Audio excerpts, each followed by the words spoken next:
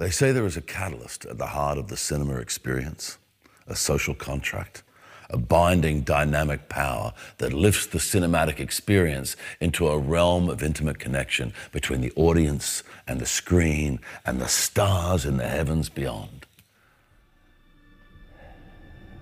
They say. But who are they? Some conceited, pretentious fuckwads who try to piss in your pocket and tell you it's raining. Well, fuck that shit. I got a movie coming out. It's called Unhinged. I'm not fucking with you. It's called Unhinged. And it's gonna be in cinemas. Off you go.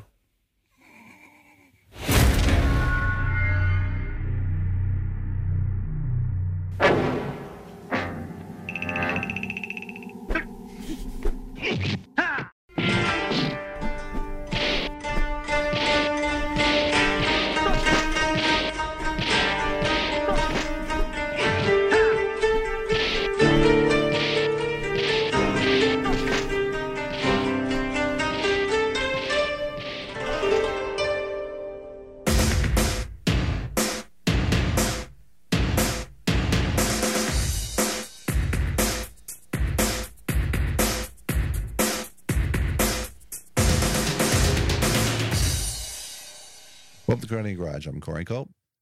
I'm Freddie Wall. Yay, it's Kickstart. Yeah, Kickstart, man. Dude, this is, I feel like every time we get on a Kickstart, it's the only time we actually mention a date. Every time I mention a date, it's like, fuck, are you kidding already? It's August 17th. Yeah, man. What's going on, man? It's just, what gives? I don't know. Well, here's all that matters. It's the 17th, and we're 1 week away from my very first pick for this week. And this is a movie that I saw get promoted heavily when I was at a weekend of horrors, a Fangoria weekend of horrors in LA, 89, 90, somewhere in there. Wow. Jesus. It's Tales from the Dark Side, the movie. I'm super bummed. I'm very excited for the release. That's the most important part. But the thing that really bummed me is the art kind of gives away something about the movie. And it kind of bugs me. That it does. I don't know. My guess is they're feeling that, like, we've all seen it. I don't know, man. I'm looking at it and I'm like, okay, well, I guess I could see why you would do that. But okay. But I mean, I guess it's obviously, it is the most iconic moment in the movie. It is. And I remember when this movie came out and it was being discussed at a weekend of horrors. Later in the weekend, they were doing a Gremlins 2 breakdown, and it was Rick Baker and Joe Dante, and I can't remember, there was one other person. Somebody stood up and showed off the Tales from the Dark Side poster. And if you recall the original one, it was just like these eyes, these very Gremlins-like eyes. And that's all you saw, and with the shape of the gargoyle that you see later on in the movie, later on in Tales from the Dark Side. And somebody says, hey, what do you think, Mr. Dante? What do you think, Mr. Baker? And they're like, oh, you know what? What are you going to do? It's like, there's plenty of things in Gremlins 2 that we borrow from other movies. And of course, at that point, the movie hadn't come out. And when it does come out, he's 100% right. It's chock full of pop culture references, unlike the first movie was. Well, it was a little bit, but not like this. This is more like a less tongue-in-cheek Airplane. With some of the humor they were pulling off in the second Gremlins. But the thing I remember most about my time during the panel for the Tales from the Dark Side was how much it was talked up about, this is a return to anthology horror. And I thought, return to? Wait, how much anthology horror are you talking about? I mean, other than Creepshow, right? What else was out there? Like Creepshow 2? Cat's Eye? Cat's Eye? Was Cat's Eye at this point? I don't think it was. Yeah, man. Cat's Eye came out like 85 or 86. Yeah. That was good. Oh, Cat's Eye. I was thinking of the other one, not Cat's Eye. Oh, Two Evil Eyes. Oh, yeah, right. It's Romero and Argento. Yeah, I was going to say that sounds right. Yes, I remember the cover now. Yeah. And they Blue Underground did a release of it a while back. Right. Yeah. Oh man, I have to pick this up. It's not too bad. It only came out 4 years ago and it's still $25. But the 80s was all about, the 80s had some good, some good anthology stuff. I mean, Cat's Eye, Nightmares was good. Yeah. The first Creep Show. Second Creep Show's got moments. Well, I guess at the time it struck me funny as them saying that, but I guess we didn't really revel in anthologies at that time. I guess there was, and actually, you're going to come to think of it, there were a lot. Right? So I'm a fucking idiot. Anyway, Tales from the Dark Side, the movie is, I think all the segments are good. I do especially like the Mummy one. I just thought the way they handled that was fun. Of course, that evil cat. If you haven't seen it, it's a fun one. I don't know if you don't have 20 plus, well, gosh, close to 30 years now, right? Is it 30 years old this year? Yeah, 1990. There you go. I should just start rounding things up. I'm like, wait, what year just come out? 27 years ago? No, I guess I might just say it's 30. If you don't have 30 years of nostalgia living up to this, I don't know if you're going to really care about it as much as something to put on your shelf. But it's a fun movie, and the effects are really well done. I mean, like really well done. I can't recall who they got the money from this. Do you remember who actually released this studio-wise? Kind of blanking on. Wasn't it? I feel like it was it New Line or was it Warner Brothers maybe? Yeah, I don't recall. It's been a long time since I've played the movie and seen any kind of splash screens. It was Paramount. It is Paramount. Wow, I wouldn't have remembered that. You know what's funny, man, is I love the original one sheet poster almost more than I like this new stuff. Which one? The one with the hole in the book? Yeah. That's what I mean. That's the one that somebody held up and said, because you look at the shape of it, you're like, it kind of does look like a gremlin with razor sharp teeth. 100%, dude. It looks like Stripe going. Yeah, it does. Of course, it does. So if you had put this out, if you put that one sheet out without a credit block on it, you'd think, and you know that you're going to have 3. Yeah, that's what it looks like to me. Anyways, Paramount put this one on. It's got Deborah Winger. Listen to me. I'm so one Deborah Winger to be in this movie. No, it's not her. Deborah Harry, Christian Slater, our man, David Johansen. Yeah. William Hickey, who's fantastic in the cat segment. He's so good. James Remar and Ray Dong Chong are in the opener that we talk about. It's kind of being spoiled on the cover. Because you don't spoil anything with the mummy on the front. Who cares? No. I mean, you get a lot of people in it. I mean, Christian Slater's in this thing. Yeah. Buscemi, Julianne Moore, I think, is in it somewhere. She's in the mummy segment. Yeah, the lot 249. Actually, you know what, dude? I come to think of it. Lover's Vow is the last one. Yeah, for some reason I kept thinking it was the leader, but maybe because I think it's the most memorable of the group. No, it actually, now that I think about it, it's really well balanced when you're going from the great intro with Deborah. I think it's Matthew Lawrence, right? Yeah, Matthew. Yeah, yeah. And then they do the lot 249, which is the mummy one that's got Julianne Moore, Steve Buscemi, and then Christian Slater plays the brother, right, of Julianne Moore. Oh yeah, that's a good segment. It's a fun one too. But then they go from lot 249 to Cat from Hell, which was like, I remember watching, going, "What the hell's going on?" Especially the shot where he walks in and finds the cat halfway down his sister's throat with its back end sticking out. Dude, it's so weird, man.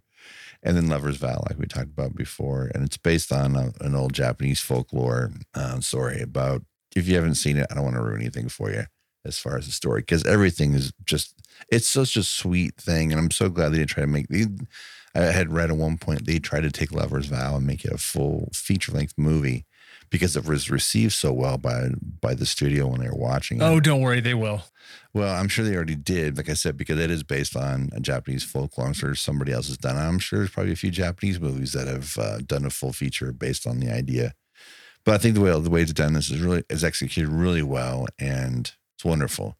Even though it sounds like I don't know what the hell I'm talking about, I have seen this many times, and it's really good. It was, for me, I saw it I didn't see it in the theater. It was something I saw. I want to say I rented it, and then I saw it a bazillion times on cable. It was always on. It's funny because I always seem to walk in at the same spot, right before Lover's Vow would start. It's funny because I don't remember the last time I saw it all the way through, but it's a movie that was on all the time. It was just like a 90s cable staple. Me and my roommates would, they would fucking be super stoned, and we would end up watching and laughing our asses off because there's just some fucking ridiculously cool stuff in it. Yes. I'm amazed how some certain things about this movie that get overlooked. George Romero actually adapted the Cat from House segment is based on a Stephen King short story.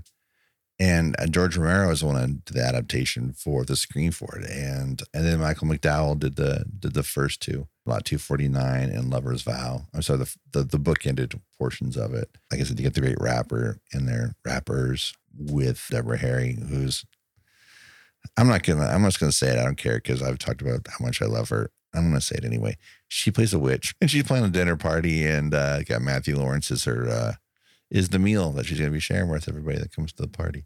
So, and I just love the way they do the whole thing, and the way the movie ends is perfect.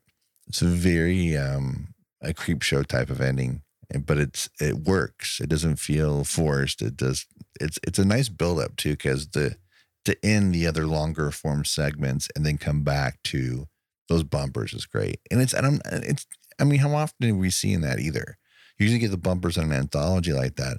It's always just, like Tales from the Crypt, where they make a joke coming out of the segment and then make a joke going into the next one, as opposed to an actual storyline that takes place, which I think was really fun. That's right. So Tales from the Dark Side, it's out a week from tomorrow. Go pick it up, and it's a Shout Factory release. So it definitely has a new commentary from the co-producer, David Kappas.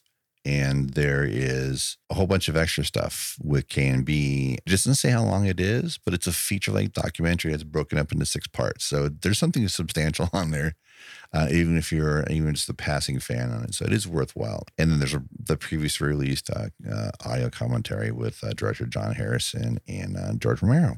And then a bunch of other extra stuff on there, trailers, stills, radio spots, all that fun stuff. It's fun because, there's just a certain nostalgia, for people who are buying these, and that's, give them everything give them everything you should. Yeah, why not? Damn it. Anyway, there you go. Tales from the Dark Side. The first thing I want to talk about is Arrow they're doing a limited edition of Graveyards of Honor. It will be released on the 7th of September.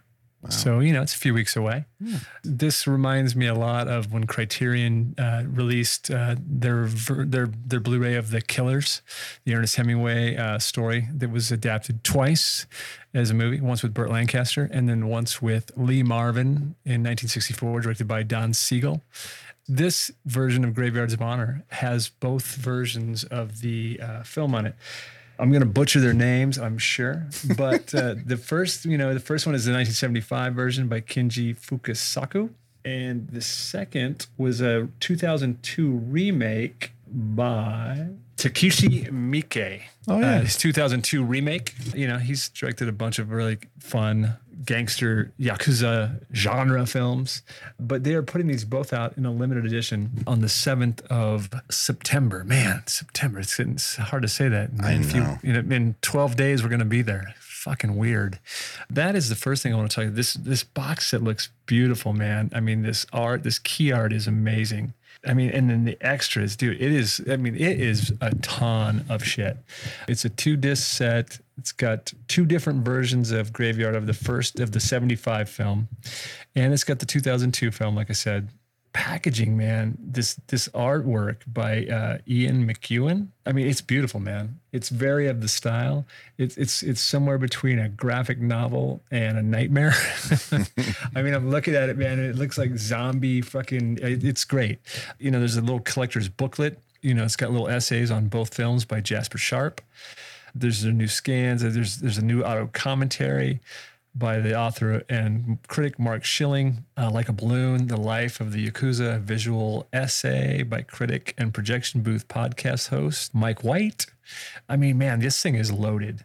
And disc 2 with the 2002 is just as loaded. I mean, this thing is packed with the thing that film nerds like myself we love. I mean, this is why I buy collector's editions, is for this stuff. And this thing, man, I'm going to say it's probably got more stuff than anything I've seen in the last year. And I'm very excited about it. I pre-ordered it against my better judgment, trying not to spend money, but I did. So, sometime around the 7th, maybe I'll tell you how great it is. But if you're a fan of the genre, you should definitely pick this up. These are two of the best examples of this genre that are out there. And for Arrow to throw this together like this, and I mean, this thing is massive. And I haven't been this excited for an Arrow release since I bought the box set of House and House 2: The Second Story. It'd be really cool is if they take some of that energy and, like, I don't know, and some of their funding and apply it to their website. Yeah, right. Perhaps, update that certificate of authenticity. Yeah. Their website's hard to read sometimes. It is hard to, you're 100% right there. It's the Hulu of websites. Oof. Yeah, don't get me started on Hulu. I've almost given up. Back in the 80s and early 90s, Vestron Video was a staple when it came to walking to the video store in the VHS days and pulling something off the wall. But they've been doing, I have to say, fairly quiet because I wasn't really aware that their branding was on some of the titles that I'd seen in the recent catalog on Blu-ray that they've started putting out. But I came across this one, and I don't know what it is, why I have the love for this movie. I don't want to say it's a bad movie. I just love it, and it's schlocky as all get out. And it's Fred Savage and Howie Mandel in Little Monsters. Completely silly. No doubt this is where Monsters, Inc. got their idea for their whole premise. It comes from this movie. And basically what it is Howie Mandel plays a monster under the bed. But he's Howie Mandel version of a monster under the bed. Hardly scary. But he takes Fred Savage down into his monster world. I'm like, holy shit, that's Monsters, Inc. Because it's literally, the difference is, though, of course, at Monsters, Inc., it's the monster in the closet as opposed to the one under the bed. But that's how this one works. Anyway, I love the shit out of this movie. This release has got some stuff that kind of surprised me. Got a little taste of the old and a little taste of the new. And the taste of the new is quite something else. So they got commentary in there, branding commentary from editor-in-chief at Cult of Monster. That's Garrett Gahan. He does a lot of these types of releases because he's definitely a solid historian on all this, the type of nostalgia titles that we cover. Awesome. And very much like Kino fashion, this has an isolated score, which I thought was kind of cool, and an audio interview with composer David Newman, which I thought that's a rare thing. You don't get a lot of interviews with composers way after the fact like this. There's a new interview with Howie Mandel, Andrew Licht, who is the producer on this, and so there's lots of really cool stuff, some makeup effects interviews, and there's a ton of old interviews back in 1990 when the movie was released. Was it 90 or 88? 89. It's a weird, because I never saw it until, again, it was on cable, because it wasn't it had Fred Savage in it, and I already hated The Princess Bride, so it wasn't. Again, it looked too much like a kids movie for me when I was 18 or 19. It definitely is a kids movie. Don't get me wrong. And it came out when I was 20. I don't even ever remember anything about Howie Mandel other than the rubber glove over his head and the Bobby thing. Yeah. I do have a weird fondness for Blake Edwards' A Fine Mess with Howie Mandel and Ted Danson. That's another movie I love. There's some things that kind of scarred me, like the thing where they put the thing that melts when they put up the horse's ass and they put it in Richard Mulligan's ass. When he goes running out. Why does that make me laugh so hard when he goes? They speed up the film to have him go running out. It's because it's Richard Mulligan, man, and he's funny. Oh my gosh, that thing he does. Oh yeah, the cry. Oh my gosh! Anytime that would pop up on soap, I would lose my shit.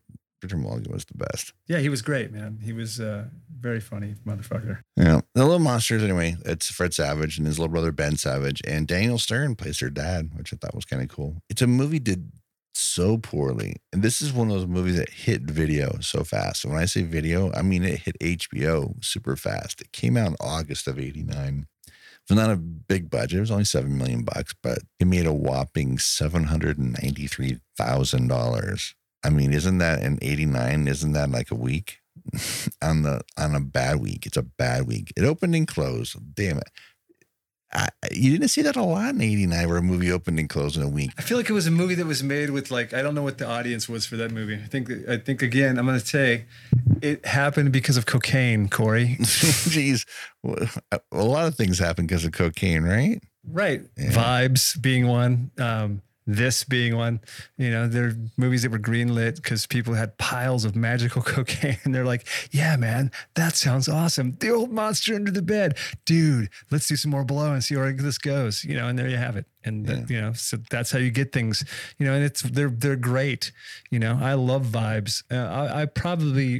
I would probably watch this again just because there's a whole shitload of 80s movies that I kind of, I didn't see, or because I was at the end of the, I was at the far end of like seeing a movie with Fred Savage, right? I'm like 19 years old. Why would I care about the Wonder Years kid? But now watching it, it's probably a fucking riot. Yeah. It's weird that it's crazy that Vestron's done some great stuff. Yeah. And now that we're talking, I'm looking at that Warlock box. It does have all 3 movies on one disc. Yeah. So I'm going to have to pick that up. Yeah. Because I own a few of these, and they're really great transfers. The Waxwork one I mentioned earlier when we were talking, The Unholy, which is a movie I looked for forever since I had seen it on VHS, and it was not on DVD. And suddenly there was Vestron to the rescue. They threw that thing out. The first one I think I bought was The Gate. Yeah. Yeah, I mean The Gate. I believe that's about right, because I think it's part of that series. Yeah. If you've never seen Little Monsters, and this is different from the Little Monsters that's on Hulu, since we're back to Hulu with the zombie movie, it's actually very, very funny. You can see it on Tubi. I guarantee you, man. Not guarantee, but it's a very high probability that it's a proper aspect ratio. Sure. I'm going to click on it right now and tell you. And I'm looking. This looks like it's 185. Oh my gosh, dude, the picture looks so good. On Tubi? Yes, for this movie. It's funny because it keeps coming up in my Tubi, like in my recommendations, like when I get my little email. Yeah, look at that. May have to break down and buy that thing. It came out in 1989 again, but it is super 80s. When I say it's super 80s, it's super 80s. Even though it came out the tail end, it's super 80s, really. What's the other movie with Fred Savage? Didn't he make another movie that's the one with the little brother, his autistic brother? Yeah. The Wizard. The Wizard, yeah. The little brother is super like, isn't Daniel Stern in that too? I think so. Because I feel like The Wizard is running on Shout TV all the time. Oh, Beau Bridges. Yes. Yeah, that makes more sense. Yeah, Christian Slater was like, they're like 2 years cool. older. He was like their cool neighbor or something. Well, and he's got the same last name in the movie. Yeah, I've never seen The Wizard, honestly. And the movie's actually called The Wizard. I keep saying Wizards, but it's just The Wizard. Yeah, I thought you said The Wizards. Anyway, yeah. Did I? Well, maybe I did, but like, yeah. But they were both made in '89, right? Both those movies. Yeah. Yeah, because The Wizard is The Wizard. I get them confused sometimes. Right, and it was directed by Todd Holland, who of course founded Malcolm in the Middle. Oh yeah, a little bit of directed more than a few great Larry Sanders shows. Breakable Kimmy Schmidt. He's a good dude. I always like Todd Holland's work. Yeah, isn't Christian Slater's the older brother? That's right. There's 3 brothers. Right, the youngest one is the one with autism. The youngest one in curls, as they say. Curls. Anyway, so there, Little Monsters. It's on Tubi. Watch that that's probably a good place to go. Watch Tubi, and if you're into the movie enough, then maybe those extras will interest you enough to pick up the movie. But dude, it's $12.99. Really? Yes. Wow. $12.99. I'm like, I can't. That's cheap enough to dip a toe in a nostalgia pool. That's not too bad. Just like the one you mentioned. It is a September release. This one's September 15th, but that's only like 4 weeks away, right? Yeah, I mean, dude, it might as well, but it might as well be next week. I mean, because I feel like it's the way things are going. We're just gonna keep living the same week until just for who knows how long. Yeah, it's got the kind of extras that you would see on when DVD was in its heyday. These are the kind of things you would see. The thing about these, I just want to, before we jump off the Vestron thing, the thing about these Vestron collections and these limited editions, they're very affordable. Like the Warlock 1 through 3 collection is $17. Right. They're not charging you $35 for, the Wizard or Little Monsters or the Warlock or Waxwork. They've made them affordable, and you're getting all this great bonus content and, stuff that, you just didn't know existed. And if you're a fan of these movies and seeking them out, it's what you want on them anyway. Right. So that's cool. It's had lots of iterations over the years. I think the last DVD release was something like 2000, somewhere around there. It's a fun movie, and like I said, watch it on Tubi, and if you dig it, cool. You know what? And while you're at it, pick up Drop Dead Fred to go with it, man. Oh yeah, man. That's a pairing for you right there. Like 4 or 5 years ago, the 25th anniversary that came out, and I don't think it was released stateside. Yeah, that's a movie that definitely has a bigger following. Yeah. Outside of the U.S. Yeah, Rick Mayall. It was because Rick Mayall was. I don't want to say he's the. Oh, look, there is a 25th anniversary Blu-ray. Yeah, it's $8 for domestic release. No, it's a. You can buy it at Amazon, but it definitely is. No, that's the one I'm talking about. The Region B. Yeah. If you haven't heard of it, pick up a region free. Yeah, pick up your region free player. Seriously, they're like $100. They cost you nothing now. I'll put a link to this one company that sells them on Amazon, and you can buy them through Amazon as opposed to like this way, like fulfilled by Amazon kind of thing. So you still they have to adhere to the Amazon return policy, which is perfect because if you have any problems, you can send them right back. Basically, these region free players are, off the shelf players. These guys buy wholesale and they modify them so they can be converted from PAL to NTSC and make everything region free. And that's what they're there for. They're perfect. Any cinema fan needs to have one. I'm not saying go buy a 4K one because really it doesn't make that much of a difference. And most 4K movies that you're interested in are available domestically, so don't bother unless you only want to have one piece of gear in your rack. That's fine too. I don't play everything on mine either because I'm afraid that it's going to take a shit. And then I'll be forced to go out and find another one to watch things like Russell Mulcahy's Razorback. They're not hard to come by. It's just that, another reason too, another plus to getting it through Amazon and having Amazon fulfilled is you'll get it in 2 days, which is nice. So you're not without it for too long. Do you remember back in the day when there was a code book and you could turn any Blu-ray player or any DVD player into a multi-region? I don't know about Blu-ray, but I remember I coded all mine like back in the day. The coding part was super easy to come by, and I think with your remote. Yeah, where you'd run into the problems is if you get a PAL only version, and then you need to make that conversion. So there you go, little monsters, and Drop Dead Fred, little monsters, the Wizard, and man, I'm gonna be busy like copy and pasting links to shit for this week. We're not done yet. No, we're not. So here's the thing. Since I don't really have anything else really great, talk about. I was going to talk about right now. If you want, you can get 30 days of Arrow TV for free. You can sign up and get their app. You can do it through your Prime account. It's one of the Amazon channels, and I was like, that's got some great stuff on it. There, I plugged that. Great. But since we're already talking about September and September releases, we're coming up on the 17th anniversary of the passing of John Ritter. And it's weird, kind of had been feeling it, and I didn't realize that we were getting that close to it. But I was a big fan of Ritter. And in the last week, I've watched 3 John Ritter movies. And I'm going to say you should go back and revisit. I'm going to give you these 3 movies. They're all on Prime. 2 of them are on Prime. One I had a DVD of. But the first one is Problem Child. Since we're talking about things that would pair well with Little Monsters, in my mind, Problem Child is a movie that certainly could pair with that. Stay Tuned, which is another really fun, goofy 80s. We have piles of cocaine. What are we going to write? I don't know. Let's sit down and watch TV. Hey, let's write a movie about watching TV. Yeah, we talked about it last week when I mentioned the TV set. Right. I mean, so, and then last night I watched Peter Bogdanovich's criminally underrated and super fun Noises Off. Not only does it have John Ritter in it, but it also has Christopher Reeve in it, who passed away, and the wonderful Denholm Elliott, who you probably know from Trading Places, Raiders of the Lost Ark, Indiana Jones, and The Last Crusade. And it's very close to a French farce. It's about a traveling company of theater people and in the ins and outs of what happens on stage, behind stage.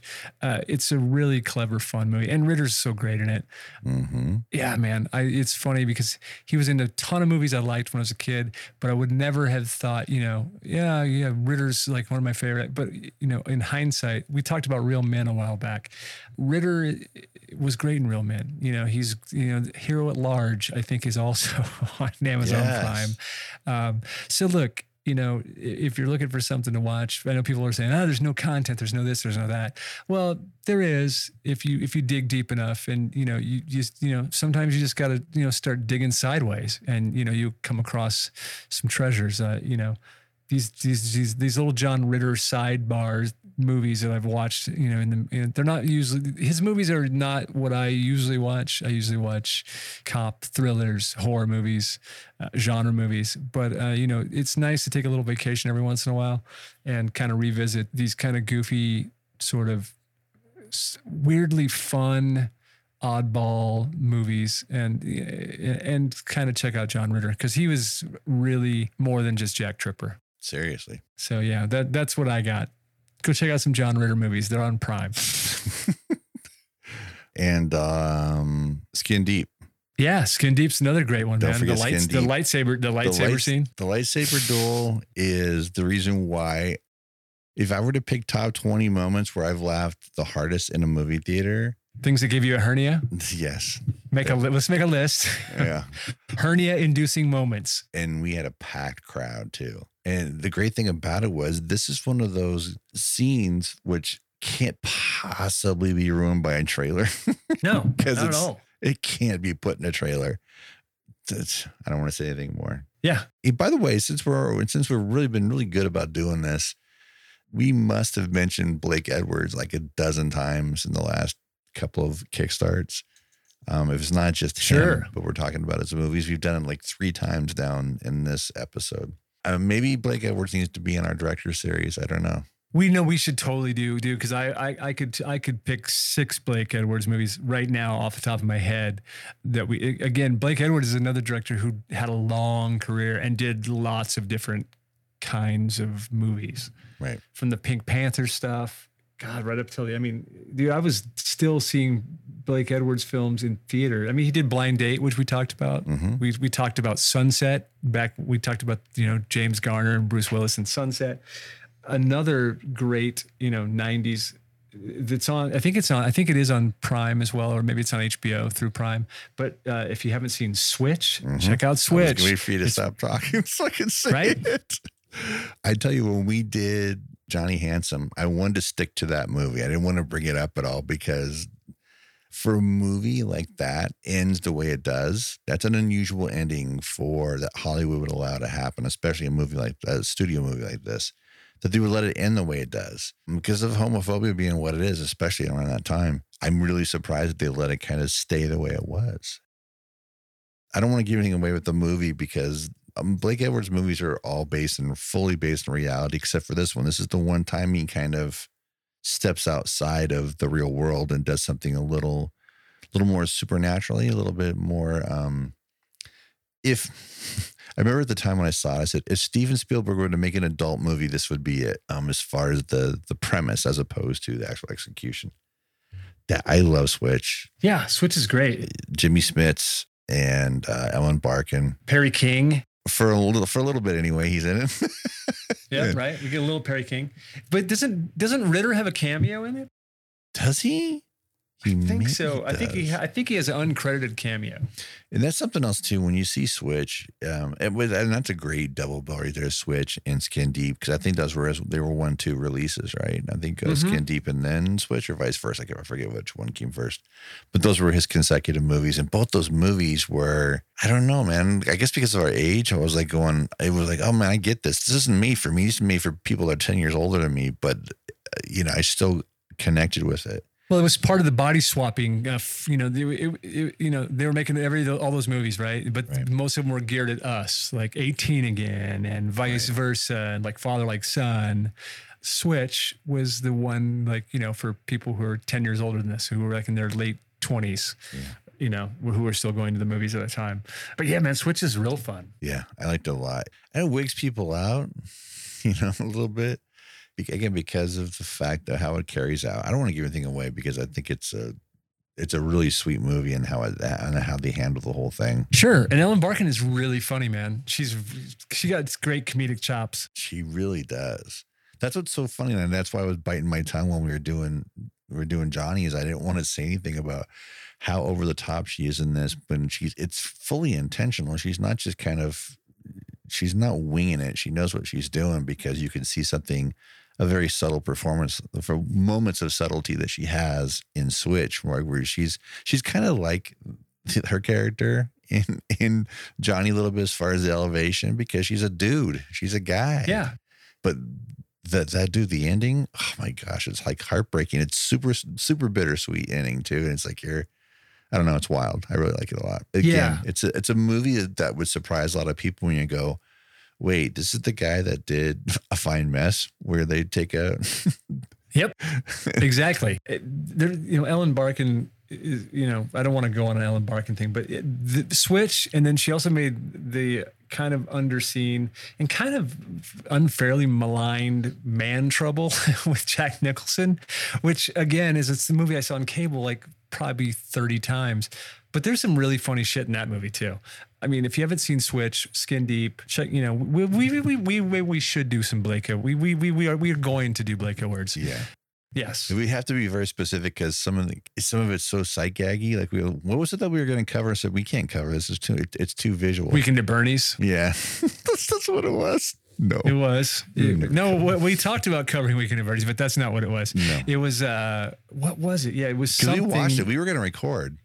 And we decided not to. Yeah. Right, because it was too hard. It just didn't translate when you're trying to explain jokes. No.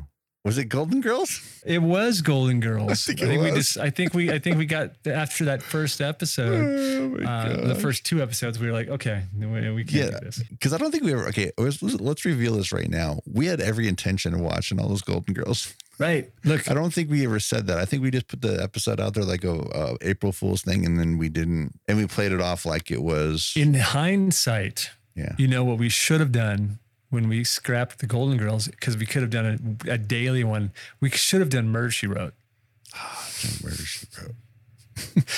And then Jessica stood as they go into a commercial break, dumbfounded. Dude, I've been watching, and they're on IMDb TV, and they're all for. Once I got done with Rockford, I've been rotating between Murder, She Wrote, Hunter, and Miami Vice. Just for in between, like I put it on as background noise. Dude, I don't know how somebody just, I'm shocked that not more people said, why don't you just fuck off? Mind your business. It's funny. I had such a massive crush on Stephanie Kramer, and it wasn't enough for me to watch Hunter. Oh, dude, Hunter's badass. I love Hunter. It's Stephen J. Cannell, dude. It's good shit. I love Fred Dryer. Gosh, how old is Stephanie Kramer now? She's like 63. 64. Yeah, she just turned 64 on the 6th of August. Wow. The crazy thing about Hunter is she left the last season, and they replaced her with Darlene Flugel. That's right. Darlene Flugel showed up at didn't she do the same thing? Wasn't she on like the last season of Wise Guy too? Maybe. I feel like she became that and Crime Story. See, like when Darlene showed up, the show was almost over. I love Crime Story. I always forget that isn't she the mom in Pet Sematary 2 that dies in the beginning? Like she's the actress and then she gets electrocuted. Maybe she could be. I'm having a hard time remembering Pet Sematary 2. She was in Lockup. Yep, she was. Yeah. Yep. Renee Hallow. Yeah, she was Anthony Edwards' strange wife. Yeah, dude, she was on Crime Story. She was on Wise Guy and on Hunter. There you go. She'll always be Ruth Lanier to me. All right. Well, we've done this enough times, but as funny as this all sounds, hey, guess what comes out on Friday in the United States? Wait a second. Let me see. Unhinged. Is it really? Finally. I was talking about, no, I'm just kidding. Yes. Unhinged is finally coming to North America. I think this is a Canadian and a simultaneous Canadian and United States release. Finally. Yeah. North America. Yeah. Straight North America. Yeah. I said that, but I was just trying to make it sure it's clear that what I mean for the one lone Canadian that listens to our show. Right. Tom actually texted me through Twitter off of just a DM through Twitter to tell me, he's like, he was so sweet. He said, oh, hang on a second. I got to answer the fucking phone. Hold on. Just tell me when you're ready. Good. So Tom hit me up through Twitter, DM. He's like, oh my God, I just saw the trailer for Unhinged. And did I yell out, Freddie, you're goddamn right. At his work. So Tom, this Friday, Unhinged in Canada. If you go to unhingedmovie.com, you can find out wherever it's playing. Just put in your zip code, or if you're up in Canada, put in your postal code and find out where it's playing near you. What sucks for you and I that we had jokingly talked about doing a promo where we both of us are sitting in our own respective vehicles at the drive-in to see the movie and just yelling at each other from the car to car. It was a silly bit. It would have worked really well if they were opening the fucking movie here. Right. We are not getting it anywhere in California. And I'm kind of pissed off about that because it went from pretty much every previous release date that they had, you could pre-order tickets, and then now it's just like whatever. And I think the drive-ins were kind of like, all right, we're done with your shell game. I'm like, what shell game? You mean the same one that Warner Brothers is doing with Tenet? Like, you're trying to tell me you wouldn't put Tenet in your movie theater? Stop your bullshit. Just, whatever. Yeah, it's weird, man. I'm not sure if people ran out of patience. I mean, I don't understand. It's kind of like everybody's going to put Tenet no matter what day it comes out. Right? It doesn't make any difference. And it's not like Russell's bits that they're doing online right now, little promos that he's doing aren't going to attract people. They're genius, dude. I will definitely put it in the show notes, but they had done an official one for Unhinged, and Edgar Wright, the writer-director Edgar Wright, retweeted. He actually just retweeted it. He actually copied and pasted an original tweet with one of the promos involved, and just basically touting, like, Russell Crowe needs to do everybody's promo. Even the Disney Plus ones. And after seeing it, sure, why not? It's so good because unlike most promos, this is like a rated R promo. And you don't really get that very often. Yay. Dogs. Canine appearances. Yeah, totally. George. Oh, good Lord. George is like, it's hot as balls out, Dad. Yeah, they're dying. Fucking feel bad. Spraying them with a water bottle and everything else to try to keep them cool. Dude, I had a $300 Edison bill last month. I have no idea what it's going to be like this month. Yeah, I don't have air conditioning. I know. It fucking, it's 79 inside my house right now, which isn't the worst thing in the world, but the swamp cooler just kind of makes it humid. So it's 79, but humid. I don't know if it's worse or not. It is worse, I think. I mean, just like you're in a constant state of sweating and sticky, and the fucking, the dogs like, oh, like you're a giant salt lick.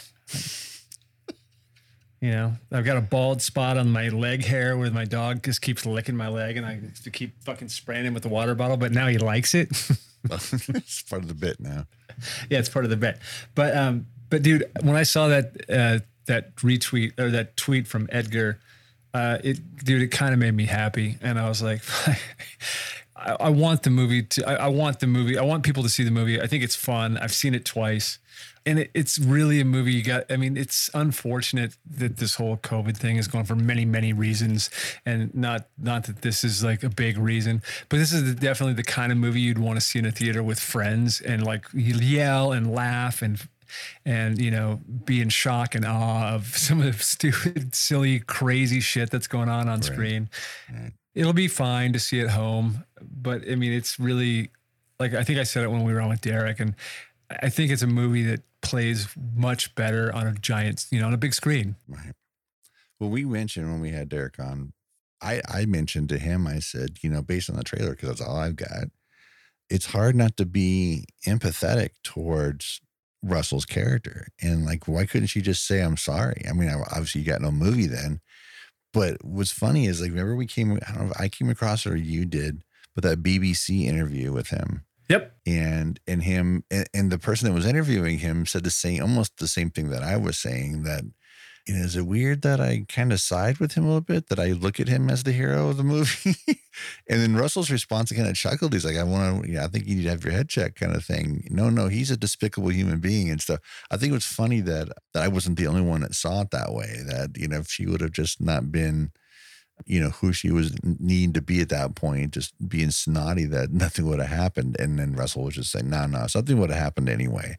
Maybe not with her and the kid, but maybe somebody else, because he was in a headspace where he was going to do harm. And I'm like, it was such a really cool little interview, but I really like the fact that somebody else saw it the same way I did, because it was kind of, I think Derek kind of chuckled at me when I said that. I was saying, I know why couldn't she just say, I'm sorry, and be done with it? Well, I mean, that's the point of the whole thing. I know. Is that people just don't say they're sorry. So, I mean, that's why. And Jesus Christ, you're right, dude. If I want to drive 223 miles to Las Vegas, I can totally see it again. Or I'd go to Henderson, apparently. Dude, here's the thing. If I had another reason to go there, I think it'd be fun to do. Here's something that I would say. I think it'd make a fun little segment for us to get on the road and go do something like that. If it was the only place that was playing because maybe it was being premiered there or whatever, and the rest of this shit wasn't going on, I think it'd be fun. People can put a fucking mask on their face and stay home. And here we are still. Instead of going to baseball games, we're having to watch them on television. Yep. Anyway, Unhinged. Damn it, Unhinged. 44 states, California not one of them. Everywhere but California. I can't put them all out there, but just follow the Unhinged official Twitter account. I think it's Unhinged Movie, right, at Twitter. Yep. That is it. They have so many great promos, and what's really neat too is that even if it's a promo for the UK or Australia, that it's still there for you to consume, which is pretty awesome. And I'll be sure to put that other stuff in the show notes. But dude, it's a fun account to follow, because they're, I think they just hit record and tell Russell to wing it. And sometimes it's yeah. And they're all off the cuff. Yeah, and that one that they did again, the one that Edgar tweeted, is so good, and he chuckles at the end too, which I think makes it so much better. Is like going, yeah. Then you realize that he was just, oh my god, he was riffing that the whole time. It's just, yeah, man. Really, you got to see the one I saw. I'm going to send it to you here in a second. I'm going to send you the one where he's wearing the Maximus mask. Okay, it's great. I'm so looking forward to it. If you have the capability of seeing it safely, please. As you pointed out, Freddie, there are bigger things to worry about in the landscape of our lives right now, and this isn't one of them. If you can see it safely, go for it. Go see it. Otherwise, be patient about it, and just nothing is more important than everybody's health and safety, and not just yours and your loved ones, but the people that you can be possibly exposed to them. Just do the right thing, and just, isolate yourself as much as you possibly can. Yeah, man. But Unhinged, Friday, the 21st. Again, unhingedmovie.com. And I think it's Unhinged Movie on Twitter, right? Yeah. Follow all that stuff. This is going to be a fun movie. And again, if you can see it safely, go for it. And we'd love to hear your feelings about it too. Yeah, man. Every little review that I've read single line reviews for, saying it's a blast. And it's, by the way, that BBC interview I mentioned with him, and I forget the cat's name. They seem friendly. They seem like they've spoken before, like numerous times. But what's funny is how much more they talked about Nice Guys than they did Unhinged. Yeah. And that's where we got the whole police, the Mexican detective sequel. Yeah. We'll see. I wouldn't mind it. I love it. But the BBC dude's idea was maybe do a TV series. I'm going, well, yeah. Well, here's the thing. Shane Black's that's not beneath him, because before he did Nice Guys, he had an Amazon pilot for a Western that didn't go. With Ryan Quanten. Yeah. I was so bummed, because I was like, I couldn't press the button more. Yes, go to production, greenlight this. That was they don't do that anymore. What happened? I was going to comment about that. That was fun when they were doing that. Remember how incensed people got into business? Oh my God, you can't leave it to the public. It's so stupid. The people who would watch it, the people that have interest. Yeah, what's stupid? What kind of crap is that, man? But it worked though. I mean, the stuff that got approved. I love The Tick. The Tick was really great. And they didn't give the Jean-Claude show enough of a shake too. Yeah, that was I'm not sure. Like it must have been that thing must have been too expensive. If they just decided it was too inside baseball. And there was too much. I guess the normal people. I don't know, man. I enjoyed the shit out of it. I was sad when it ended. I loved it. What a beautiful premise too. That Jean-Claude Van Damme is actually an international spy under the guise of being an actor. I mean, that's what I think was so funny is they always joked about on the show. They were joking about, he's like, of course I'm a spy. Have you seen my acting? That kind of stuff. It was like, right. So good. I thought it was wonderfully conceived and wonderfully executed. And I think you're right. I think it came down to just being too expensive. Regardless, they still did it. That still was a pilot approved, greenlit item from the people that watched the pilot, which I think is really neat. Yeah. That's one thing I'm going to kind of miss from the whole program. I mean, I didn't really like the whole idea of like, hey, let me post my script for everybody to critique. Oh, and then it was more than that, right? Couldn't they change it too? Oh yeah. That's a game. That's not real. Right. Yeah. Anyway. Well, there you go. And that's a heavy kickstart. That's an extra large kickstart. It's hard not to talk about stuff. And ironically, the things we talked about more than anything weren't even the things that we talked about pre-record, but which is, I guess that's normal, right? That's okay. I mean, like sometimes you come in with a game plan, you get a little, and then, things evolve and the game gets bigger and better. It's that, laugh or cry. It's your choice. That's kind of what it is. Anyway, so if you want to follow us on social media, follow Corey on Twitter at Corey Culp or the official at Karate Pod, or on Letterboxd at Corey_Culp, or if you were to be so nice to support the show on Patreon, it's patreon.com/KITG podcast. If you'd like to follow Freddie, you could follow me at Raven Shattuck on Twitter, Rock'n'Roller33 on your Instagram, or on Letterboxd at Tom Cody. Tom Cody. Nothing, there's just air there. Zip it, zip it, zip it. Now watch as I go in circles like you're grooming your man beans.